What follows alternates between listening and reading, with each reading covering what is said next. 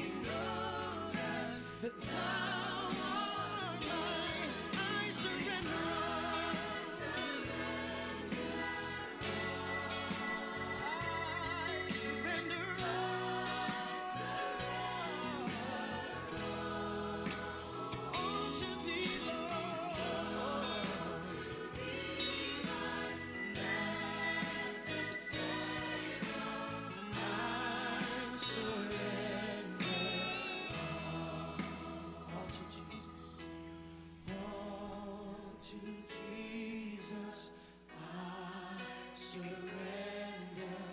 All to Him I freely give. And I will ever love and trust Him in His presence. All right, good morning, everybody. Good to see you. Special welcome to you if you're new. Good to see you again if you're not. We're going to start our service and start praising God if you'd like to join us.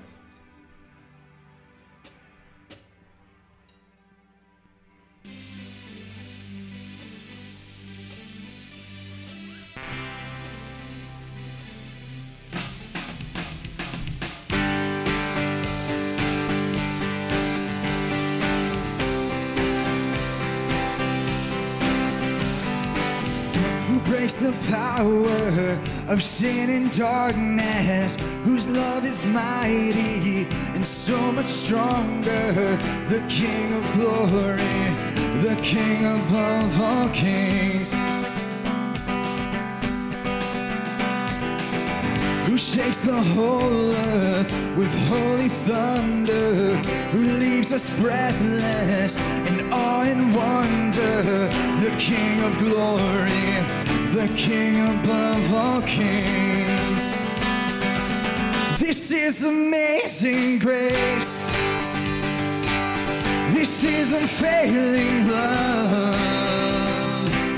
that you would take my place, that you would bear my cross.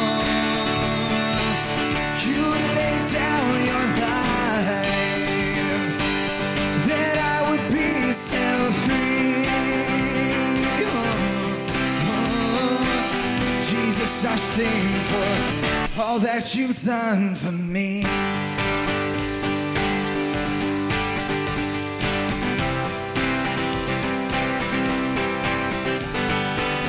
Who brings up chaos back into order, who makes the orphan a son and daughter. The King of glory, the King above all kings, who rules the nations with truth and justice, shines like the sun and all its brilliance. The King of glory, the King above all kings. This is amazing grace. This is unfailing love, that you would take my place, that you would bear my cross. You lay down your life, that I would be set free. Jesus, I sing for all that you've done for me.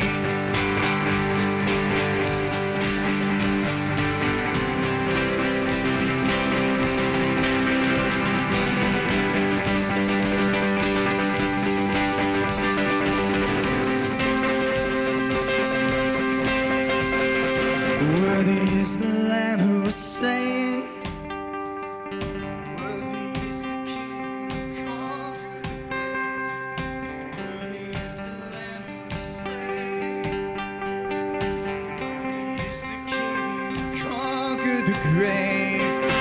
Worthy is the Lamb who was slain. Worthy is the King who conquered the grave. Worthy is the Lamb who was slain. Worthy, worthy, worthy. Oh, this is amazing grace. This is unfailing love, that you would take my place, that you would bear my cross. You would lay down your life, that I would be set free. Oh, Jesus, I sing for all that you've done for me.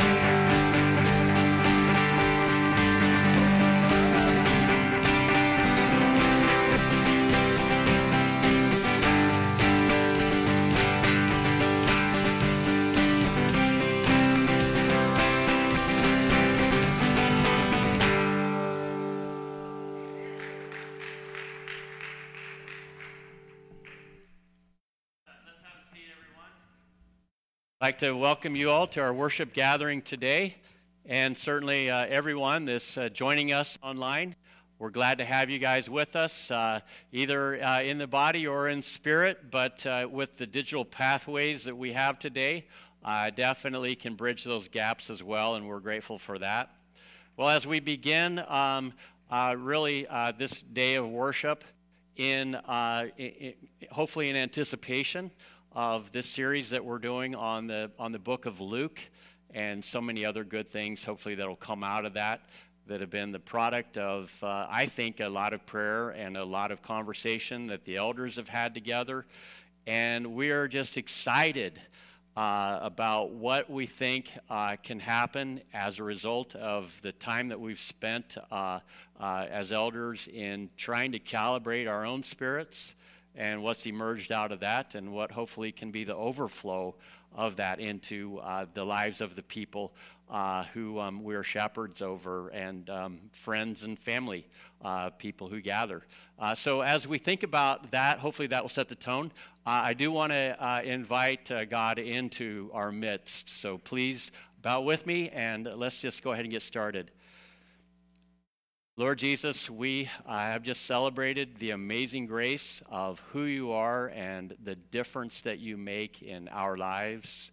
Father, I know there is a heaviness in many hearts because of what is happening, whether at a global or a national or even a personal scale, that is being carried by a lot of people. And Lord, we see those burdens, and we feel that sense of longing to see them lifted by you. And Father, we want to be a church that is able to do that. And even as we come ourselves, we have some of those burdens, and we pray that you help us to lift them alongside us and help us to carry them.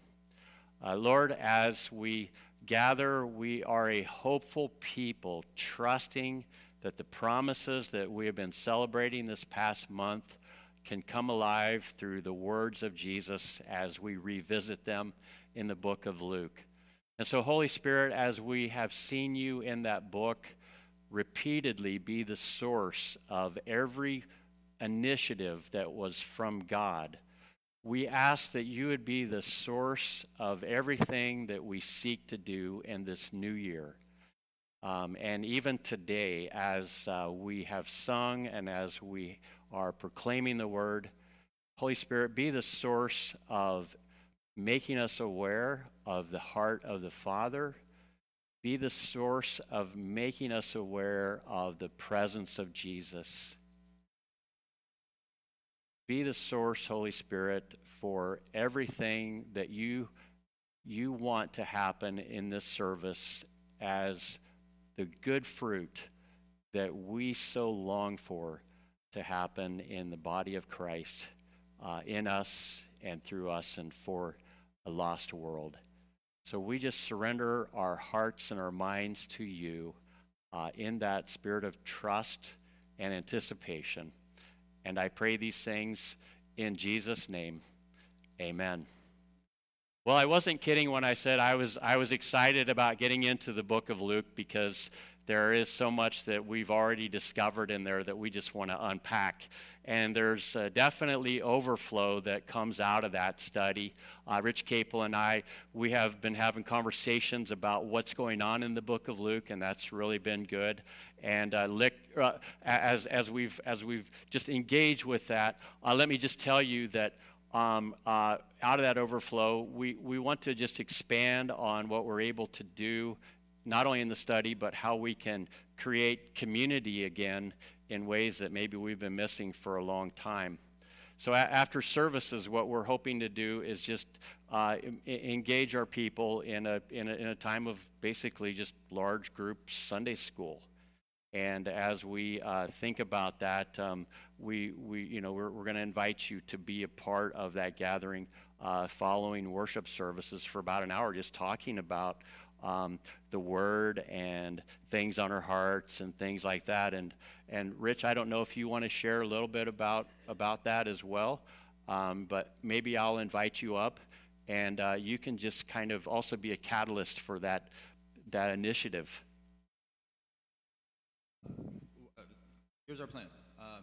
After the service, moving forward, each week as we go through the book of Luke, we know we haven't been able to meet as much. We haven't had opportunities for fellowship, like Leonard said.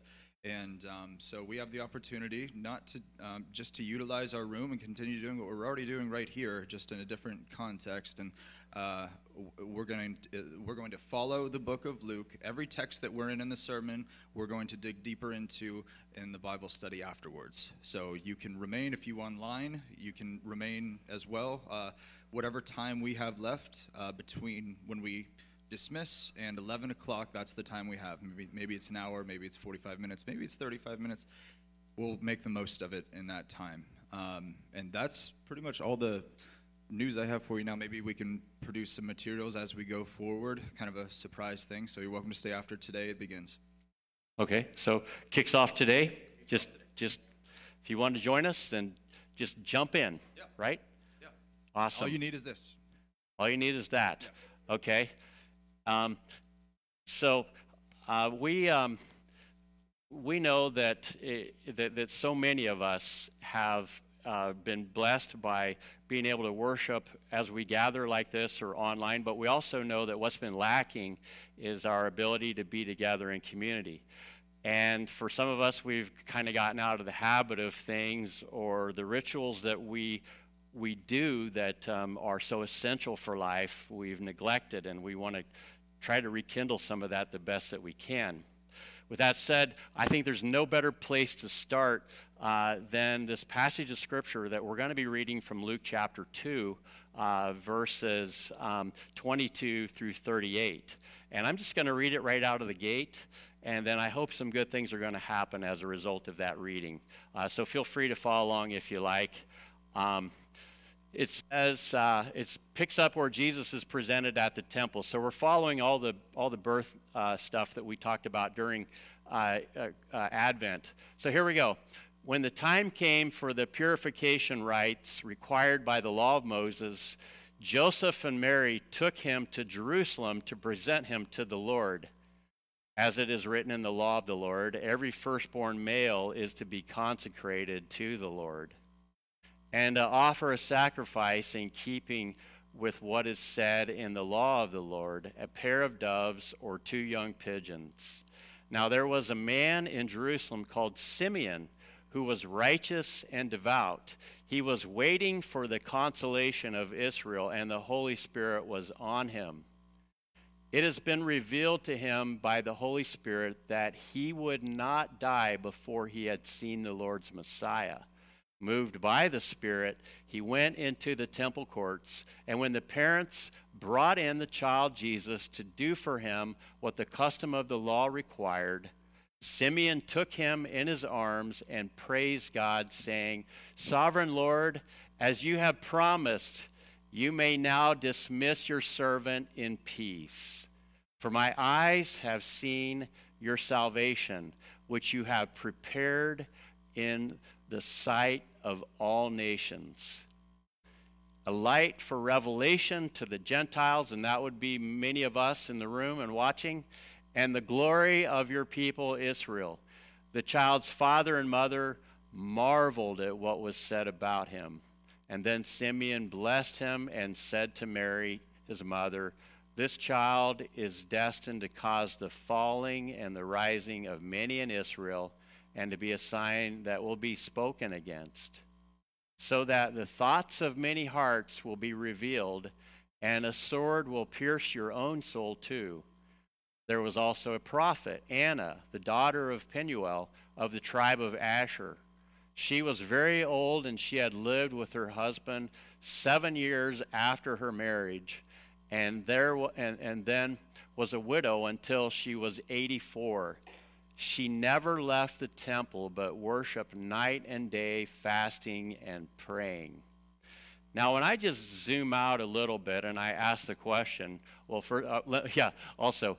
and then coming up to them at the very moment, she gave thanks to God and spoke about the child to all who were looking forward to the redemption of Jerusalem. Sorry, I almost forgot that part. That's pretty significant as well. But let me just offer a few thoughts about what I've seen going on here that I hope will be helpful for you guys. And that is this. When you zoom out and you ask the question, what exactly is the significance of this story? I think for our purposes, we need to understand that Jesus, as a small child, was in an environment, a community of people that were reinforcing everything that would involve the mission that he would be called to perform. He was in this community that really was a necessary environment to basically shape his thinking, his way of life, his behavior, for a trajectory that says, I am part of these people, but I am also called to be in a unique and extremely responsible role of being the deliverer of these people. Now, when you think about what just occurred, it is not unlike an initiation rite. If you've ever gone to the university and you joined a sorority or a fraternity, you've probably heard about initiation rites and hazing and all of those things that happen. And if you've heard about it or perhaps experienced it, a lot of times it's kind of a negative connotation, isn't it? That you have this initiation rite where you are a pledge and then you are accepted into that group of people. But it actually is just an echo of what has happened in almost every culture except for the modern culture of the late 20th century. And that is, there have always been initiation rites that have said, you have gone from being a child to being an adult. In the Jewish tradition, when you go through your bar mitzvah, it is a way of basically signaling that you now have a different role in life relative to the community of people that you're a part of, and you have greater expectations and responsibilities placed upon you. You have gone from being a boy to a man.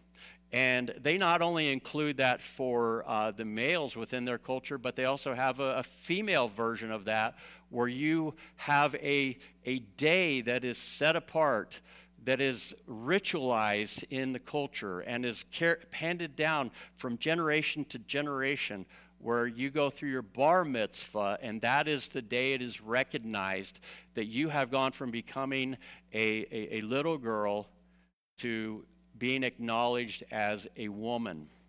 And you know, a lot of people have said that when it comes to young men in the United States, many of them never transition from being a child or being a young man to being a man.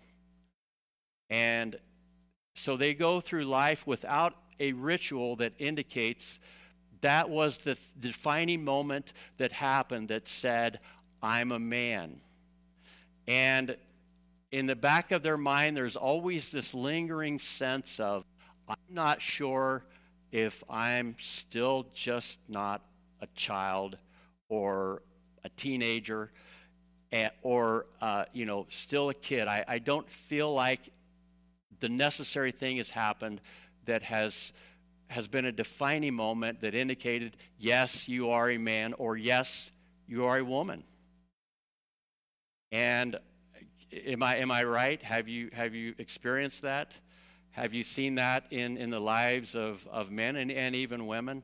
I know I've struggled all my life a little bit with arrested development. I've never had that one defining moment that said that. For me, I would just go back to the time that I graduated from Bible college, where I recognized, yeah, now I've got to go out on my own. I am gainfully employed, and now I'm responsible. And that's what I do in my mind. I just think that when I graduated and when I got a place of my own and when now I had bills and stuff, that was that moment. But it didn't have that deep spiritual rootedness of having a religious ceremony that said, this is your rite of passage. Now for Jesus, he was anticipating going to that place where he would be called to be a man and called to be an adult and go through that ritual process. But before that process even began, there was another ritual process that was put in place, and that was for the parents to say, we are dedicating this child to be raised in an environment where all of the values that we have, our way of life, our whole view of God, and our relationship with Him, the tone is set for the trajectory of that child's life at that rite of dedication. That's why it is so important when Theophilus asked Luke, who is this Jesus? And Theophilus and Luke can go back and he can say, well, let's just start with the kind of environment that he came out of and the things that happened at his rite of dedication. And so when you look at this story, you find that from the very beginning, things began to happen in the life of Jesus that would reinforce everything that he would become. I believe that is extremely significant. And as we get into this story, thinking about that story, but also thinking about our story, and I would suggest in light of the pandemic that we've gone through, we need to take a look at this story. And I'll just say this. I like what Darrell Bock said in his commentary. He said, all these sacrifices indicate how seriously Judaism took approaching God in worship and how prepared a heart and soul one should have as they address God. I think that is so cool because we live in a moment where there is not that element of respect for God baked into the world that we live in. Now, there's a respect for science. I mean, people won't even question science and what science says, but they'll question God all day long. And I think that's just the way that the world is going right now. But for us, we know, don't we, that there is a layer below science, below everything that is going on in the culture that is critical to get in place. And that is the layer that involves our relationship with God and our relationship with each other as we've come to understand God. And here's the premise of my whole message. And maybe it's worth writing down, I don't know. But there may be no more important indicator of the future you than to look at the community of the current you. When you look around, this is the premise, and you're gonna discover why this is true. When you look around, whether you're online or whether you're offline, the community that you are now in will play a huge role in determining the community that you'll be a part of in the future. So let's explore, shall we? Now, with the pandemic, when it happened, I'm just going to go there for a minute. I'm not going to go there too long.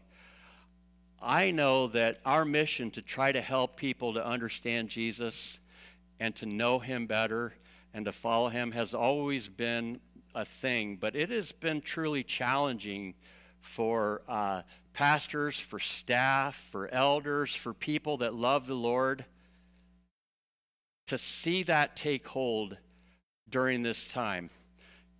And it's been so challenging that whenever the pandemic first happened, I actually thought we probably needed a good disruption so that we could get our priorities in place. And people like myself and people in my role who lead really looked at it as an opportunity, no question about it, and we were pretty excited. But I have to tell you that as this thing is unfolded, something that was hopeful and anticipatory has turned into something kind of negative. And that is the world has become more and more complex, and it's been difficult to sift through what we have to experience when we go through life and when we try to make sense of what is happening around us. And because of that complexity, it has impacted our church probably more profoundly, and all churches in the country, than practitioners like myself have ever seen. And it's created a lot of confusion for us because we really we can't find a playbook to say, yeah, this is how they did it back in 1964 or 1922, or pick a number. And you find that, no, nobody's got an answer. Talk to World War II generation people that are left, they'll say, yeah, I've never seen anything like this. But what I do know is that the longer this has unfolded, the more disintegrating it appears to be for so many, especially in terms of our spiritual lives. And the thing that people in my industry will tell you, in my role, however you want to say it, when they do surveys, they say, 30% of the people that were committed followers of Jesus have basically just gotten out of the habit. And that number is actually increasing.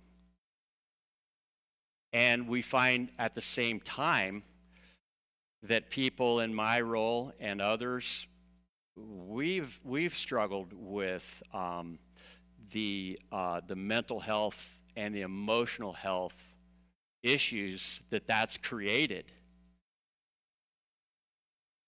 And honestly, I think the only thing that's helped to sustain me is being a part of a community of people, and especially the elders during this time, that have stayed centered on the things of Jesus. And it is out of the overflow of that centeredness that if we've been able to minister to you, we've been able to keep our hearts and our minds and our emotional lives in order. And it really centers on a relationship with Jesus. We are living in a fractured time, no doubt about it. I mean, we're definitely politically fractured. Now, I honestly thought when I was in seminary that I couldn't imagine a professor saying, yeah, about 35 years down the road, your church is going to split up over the topic of masks. And we just did not see any of this stuff coming. And what's the answer? I think just plain and simply, it's a simple mantra that we've had to adopt, and we want you to adopt as well. And that's this: hey, let's just follow Jesus. Did you catch that? Hey, let's just follow Jesus. And that's why we're going into Luke and going into it the way we are. Because we're not in very good shape right now, and we need some leadership. And what better person to find the necessary leadership for this moment than in the one who lived his life perfectly, who followed God obediently. I want to look at his life and ask the question in a fresh way. Jesus, what is it that we need to do as we follow you? Now, going into the new year, it is a time where we think about habits, don't we? We think about resolutions. I mean, it's just natural. It's a new year. You're thinking new thoughts. And we also kind of know that it's just another day at the end of the day. And we've all done New Year's resolutions, right? And we've all said, yeah, that lasted about a day, a week, maybe a month. And if it lasted a month, that's congratulations. Because perhaps you've began to form something called a habit.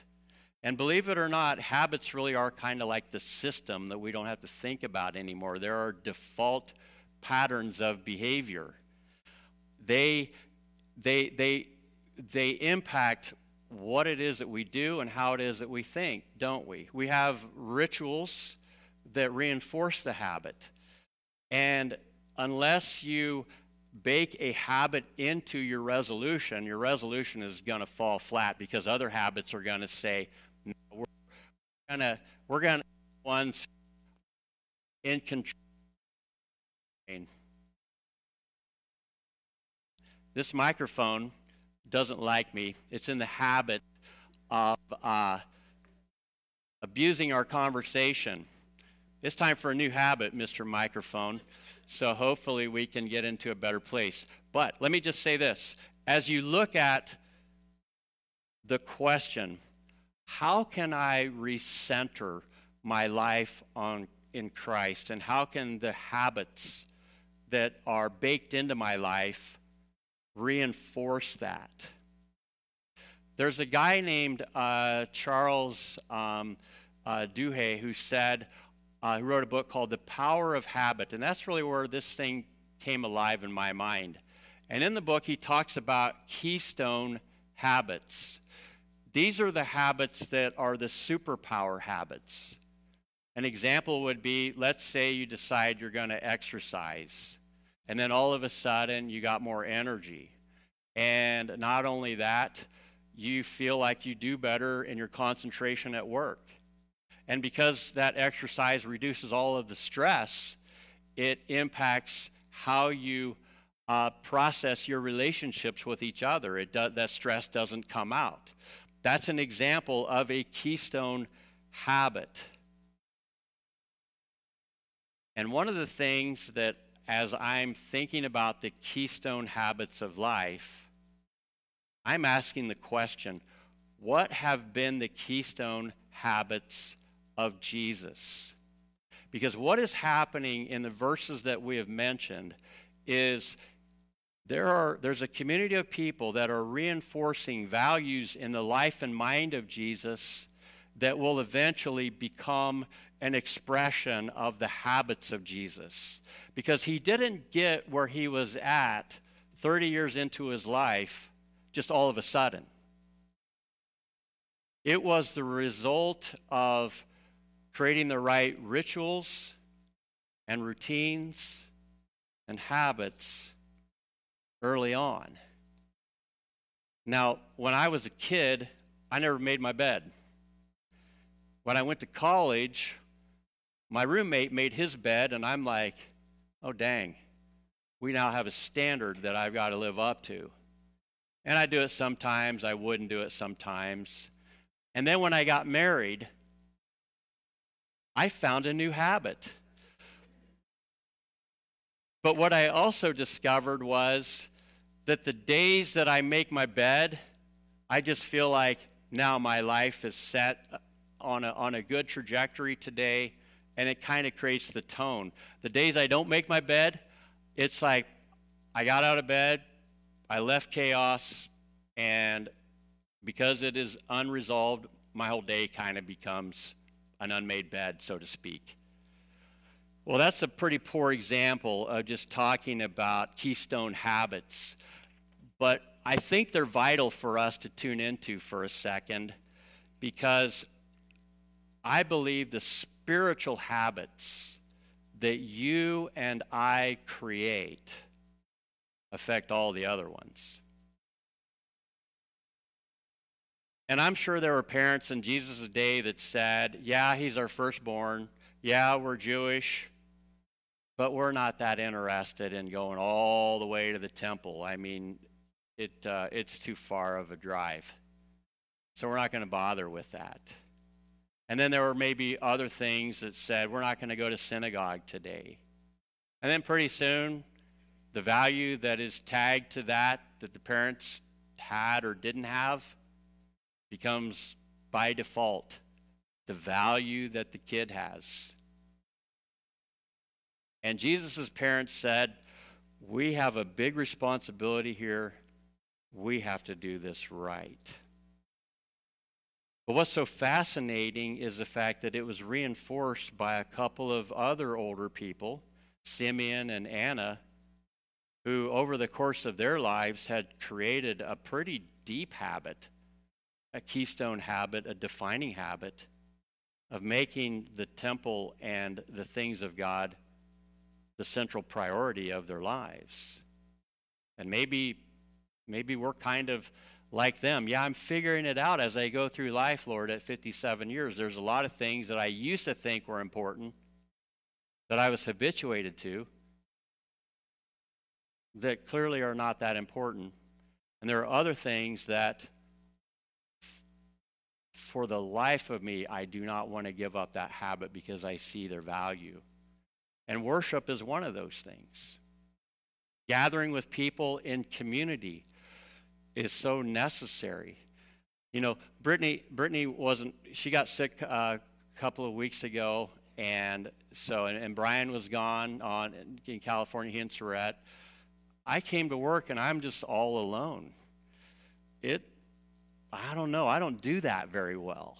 I don't know about you guys, but I need people. And Jesus' parents, interestingly enough, needed people as well, because as you read the story, there are things that Simeon and Anna did and said to those young parents with their firstborn child that really just helped them along the way. And as Jesus is living out his life, and as we read the story later on in the red letter part of many of your Bibles, there's about 1,800 verses that are red letters in a red letter edition. Now, your Pew Bible doesn't have that, but the red letters are simply the words of Jesus. So figure 1,800 verses. And embedded in those 1,800 verses and their surrounding context really are indicators of the behavior of Jesus, of the habits that Jesus prioritized, that became his rituals and his routines. And what we discover, I think, is pretty interesting, because I would like to not just be good at making my bed or Surratt, flossing my teeth, which I have gotten better at, but I would also like to make habits that are the keystone habits that are spiritual, the fundamental behaviors of my life. And when you fast forward 30 years from this time of dedication, you see that that community that helped to bake in certain values, everything began to show fruition. Jesus had 5 keystone habits that were the fruit of his dedication. When he started his ministry, we know that he was committed to community. Right out of the gate, he chooses 12 people to do this thing called the message of salvation and redemption for humanity. Not by himself, but with and through other people. I think it's significant, Rich, that there were 3, and then there were 12, and then there were 72, and then there were 500, which was sort of the macro community that he spent time with.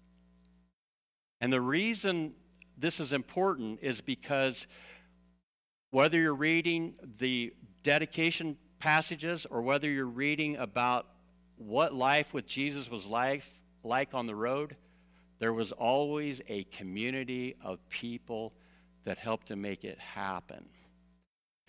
And I don't know if we have any Tom Petty fans in here, but I've always been a Tom Petty and the Heartbreakers fan. I'll just throw that out there. You can judge me if you want, or you can say, oh, I like you even more, Pastor. But I read a biography over the Christmas break that he had, and he talks about forming his group.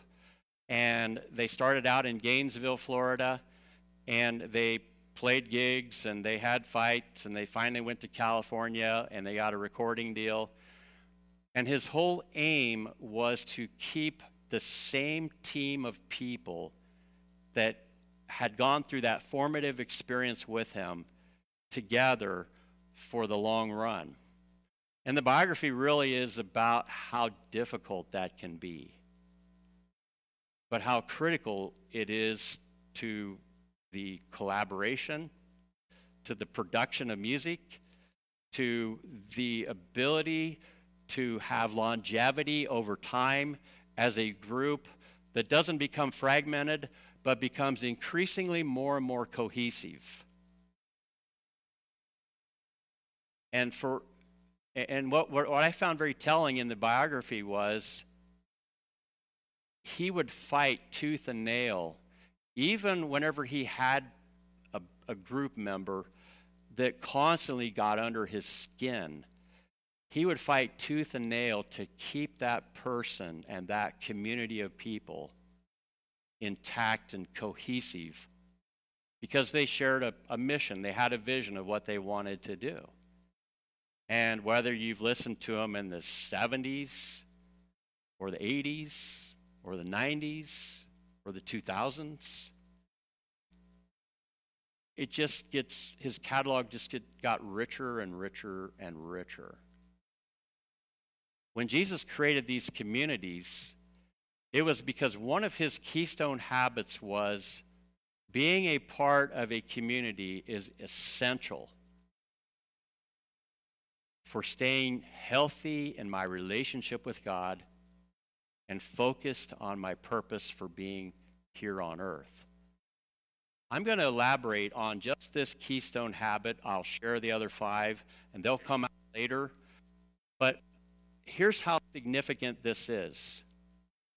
Did you know that the people that you associate with are actually a very big determiner in life regarding who will become? There was a Harvard study that said 95% of our success or failure can be attributed to the people we most associate with. That's pretty mind-blowing, isn't it? So if you're spending time with committed followers of Jesus, chances are you're going to reflect that characteristic. If you're spending time disconnected from those people, you're going to become somebody else. If you are spending time just watching the news, well, you're just going to be an extension of the voices of the people that you hear proclaim what's happening around the world. But you know what else is so interesting about that? Is that other studies kind of reinforce that. That if you made a New Year's resolution to lose weight, that there's a 57% probability that if you're around somebody that is overweight, you will be overweight. That's just a social statistic. The converse is true.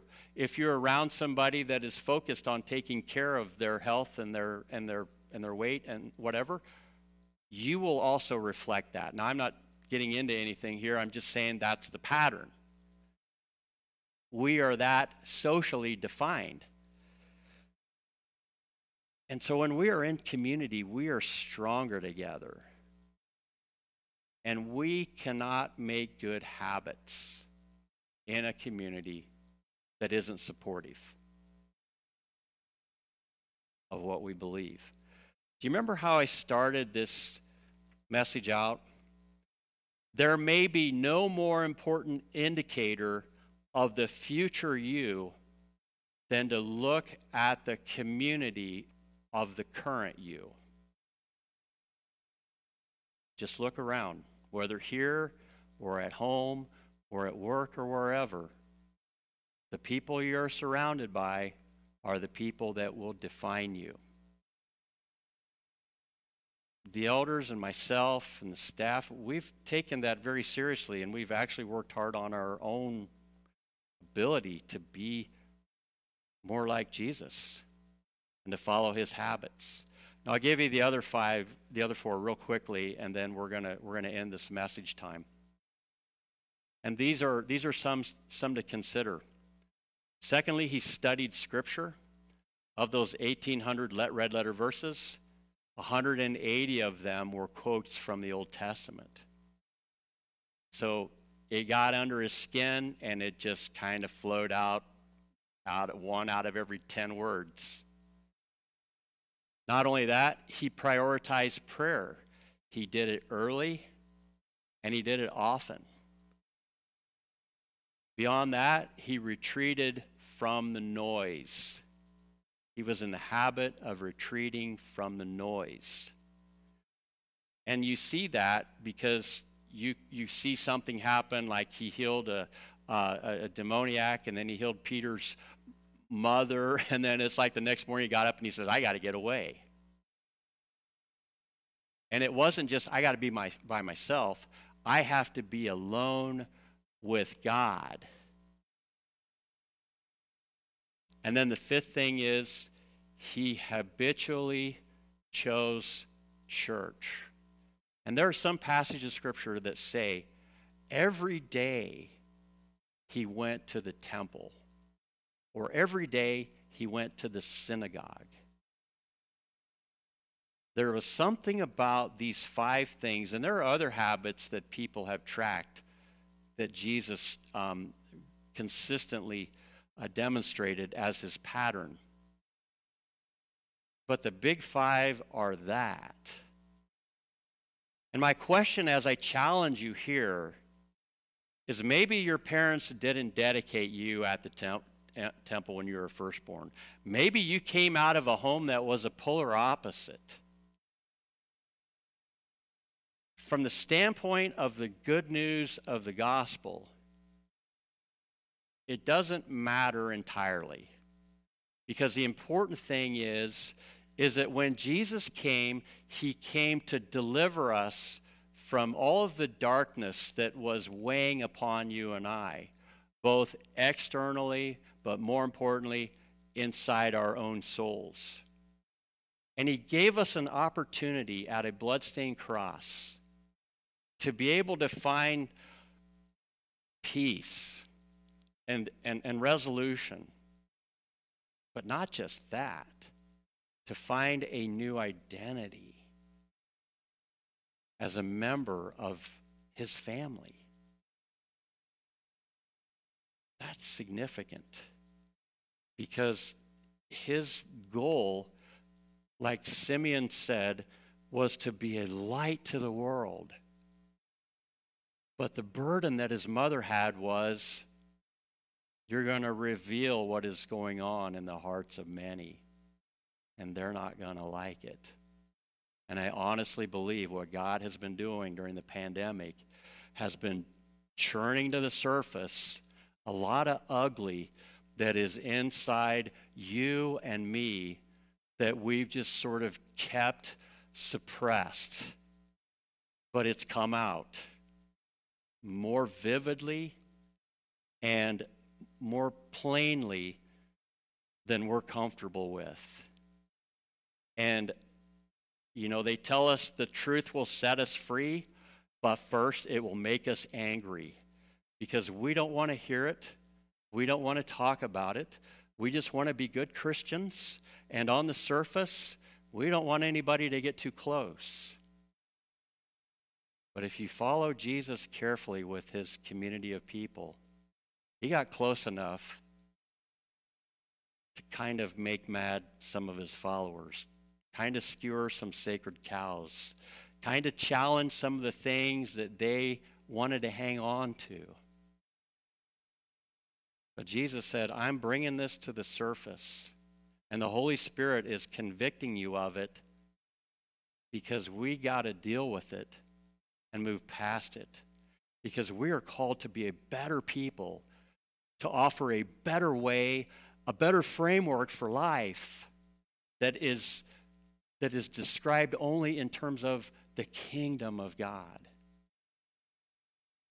And he's inviting you and I into that new identity, but he also, maybe with a spirit of conviction, bringing to the surface things in your life that you'd rather that people didn't know about.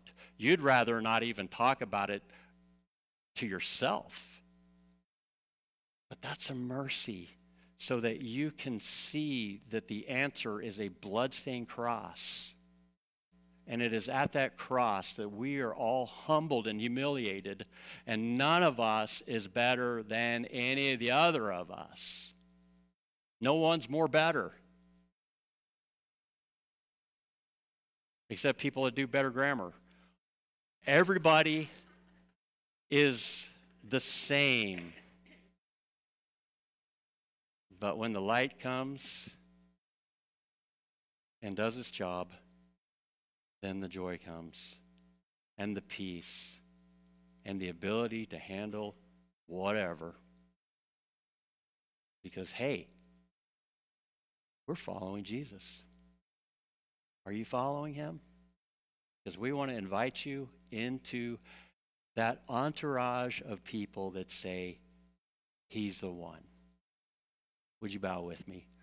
Father, as we just take this moment, and I pray that it would just marinate into our souls, that sense of what we need to prioritize in our lives,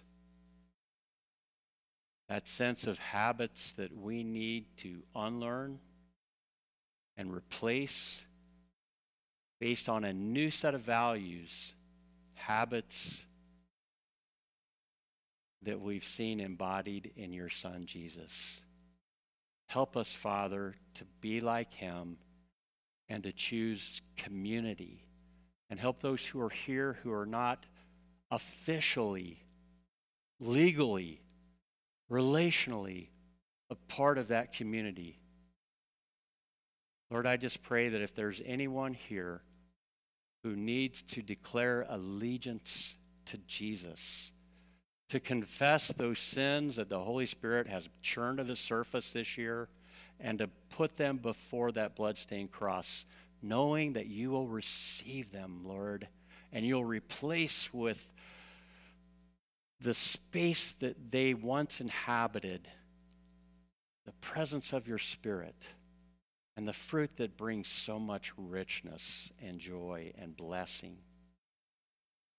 Father, I just pray that that would be our people, First Christian Church. Help us to prioritize the habit of choosing community in the year of our Lord, 2021. And all God's people say together, amen.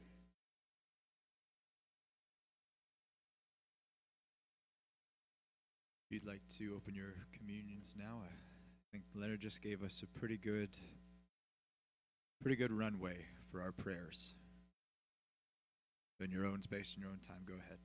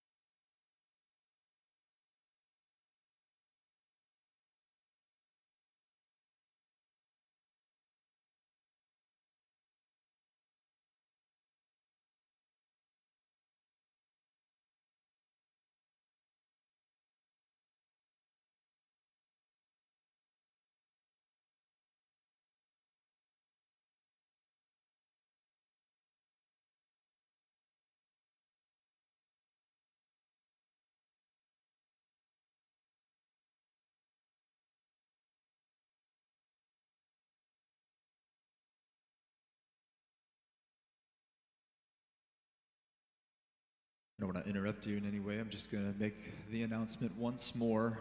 I know some online didn't hear me. Thank you for letting us know that. But just simply put, after the service, you can stick around in here. And if you're online, we'll just need a few minutes to end this video and start the next. It will just be a digging deeper. So the image that comes to my mind is we're the 7 dwarves, and we're going into the Bible to mine. But we have something much more precious than anything they found. We have truth of Scripture, which it far outweighs any gold and silver we have here. So please stick around for that if you'd like. And just keep an eye on our YouTube page. It'll be called Digging Deeper. And then today's verses were Luke 2:22 to 38. Thank you.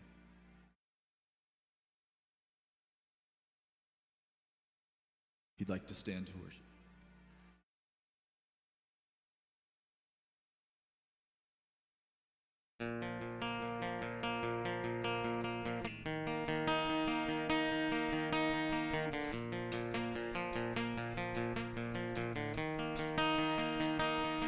Come and stand before your Maker, full of wonder, full of fear. Come behold his power and glory, yet with confidence draw near. For the one who holds the heavens and commands the stars above is the God who bends to bless us with an unrelenting love. Rejoice! Come and lift your hands and raise your voice. He is worthy of all praise. Rejoice. Sing the mercies of your King, and with trembling rejoice. We are children of the promise, the beloved of the Lord, one with everlasting kindness, and bought with sacrificial blood, bringing reconciliation to a world that longs to know the affections of their Father, who will never let them go. Rejoice! Come and lift your hands and raise your voice, 'cause he is worthy of our praise. And rejoice, sing the mercies of your King, and with trembling rejoice. All our sickness, all our sorrow, Jesus carried up the hill. He has walked with us before us. Yes, he is walking with us still, turning tragedy to triumph, turning agony to praise. There is blessing in the battle, so take heart and stand amazed and rejoice. When you cry to him, he hears your voice. He will wipe away your tears. Rejoice. In the midst of suffering, he will help you sing. Rejoice. Come and lift your hands and raise your voice. He is worthy of all praise. Rejoice and sing the mercies of your King, and with trembling rejoice. Oh, Father, thank you for the gifts that you've given us. Thank you. May all these gifts that you've given us point back to the best gift that you've given us, Jesus Christ. Thank you for everything that we got to hear today. Thank you for everything that we will hear. Establish in us a leading, a drawing, that we would find you, seeking you in your word, finding you there as you have promised. And may we be like Simeon, who rejoiced. He said, you could dismiss your servant now. My eyes have seen your salvation. He saw Jesus, and he was ready. He had peace, he had consolation from the work that you do by the Holy Spirit. And asking in this prayer, would we have the same consolation? of seeing Jesus Christ by faith and trusting in him for all, forfeiting all, that we might have only him and everything else thrown in, because we have him. And it's for your wonderful, powerful, and perfect name we pray. Amen. All right. Stick around or we'll see you soon, okay?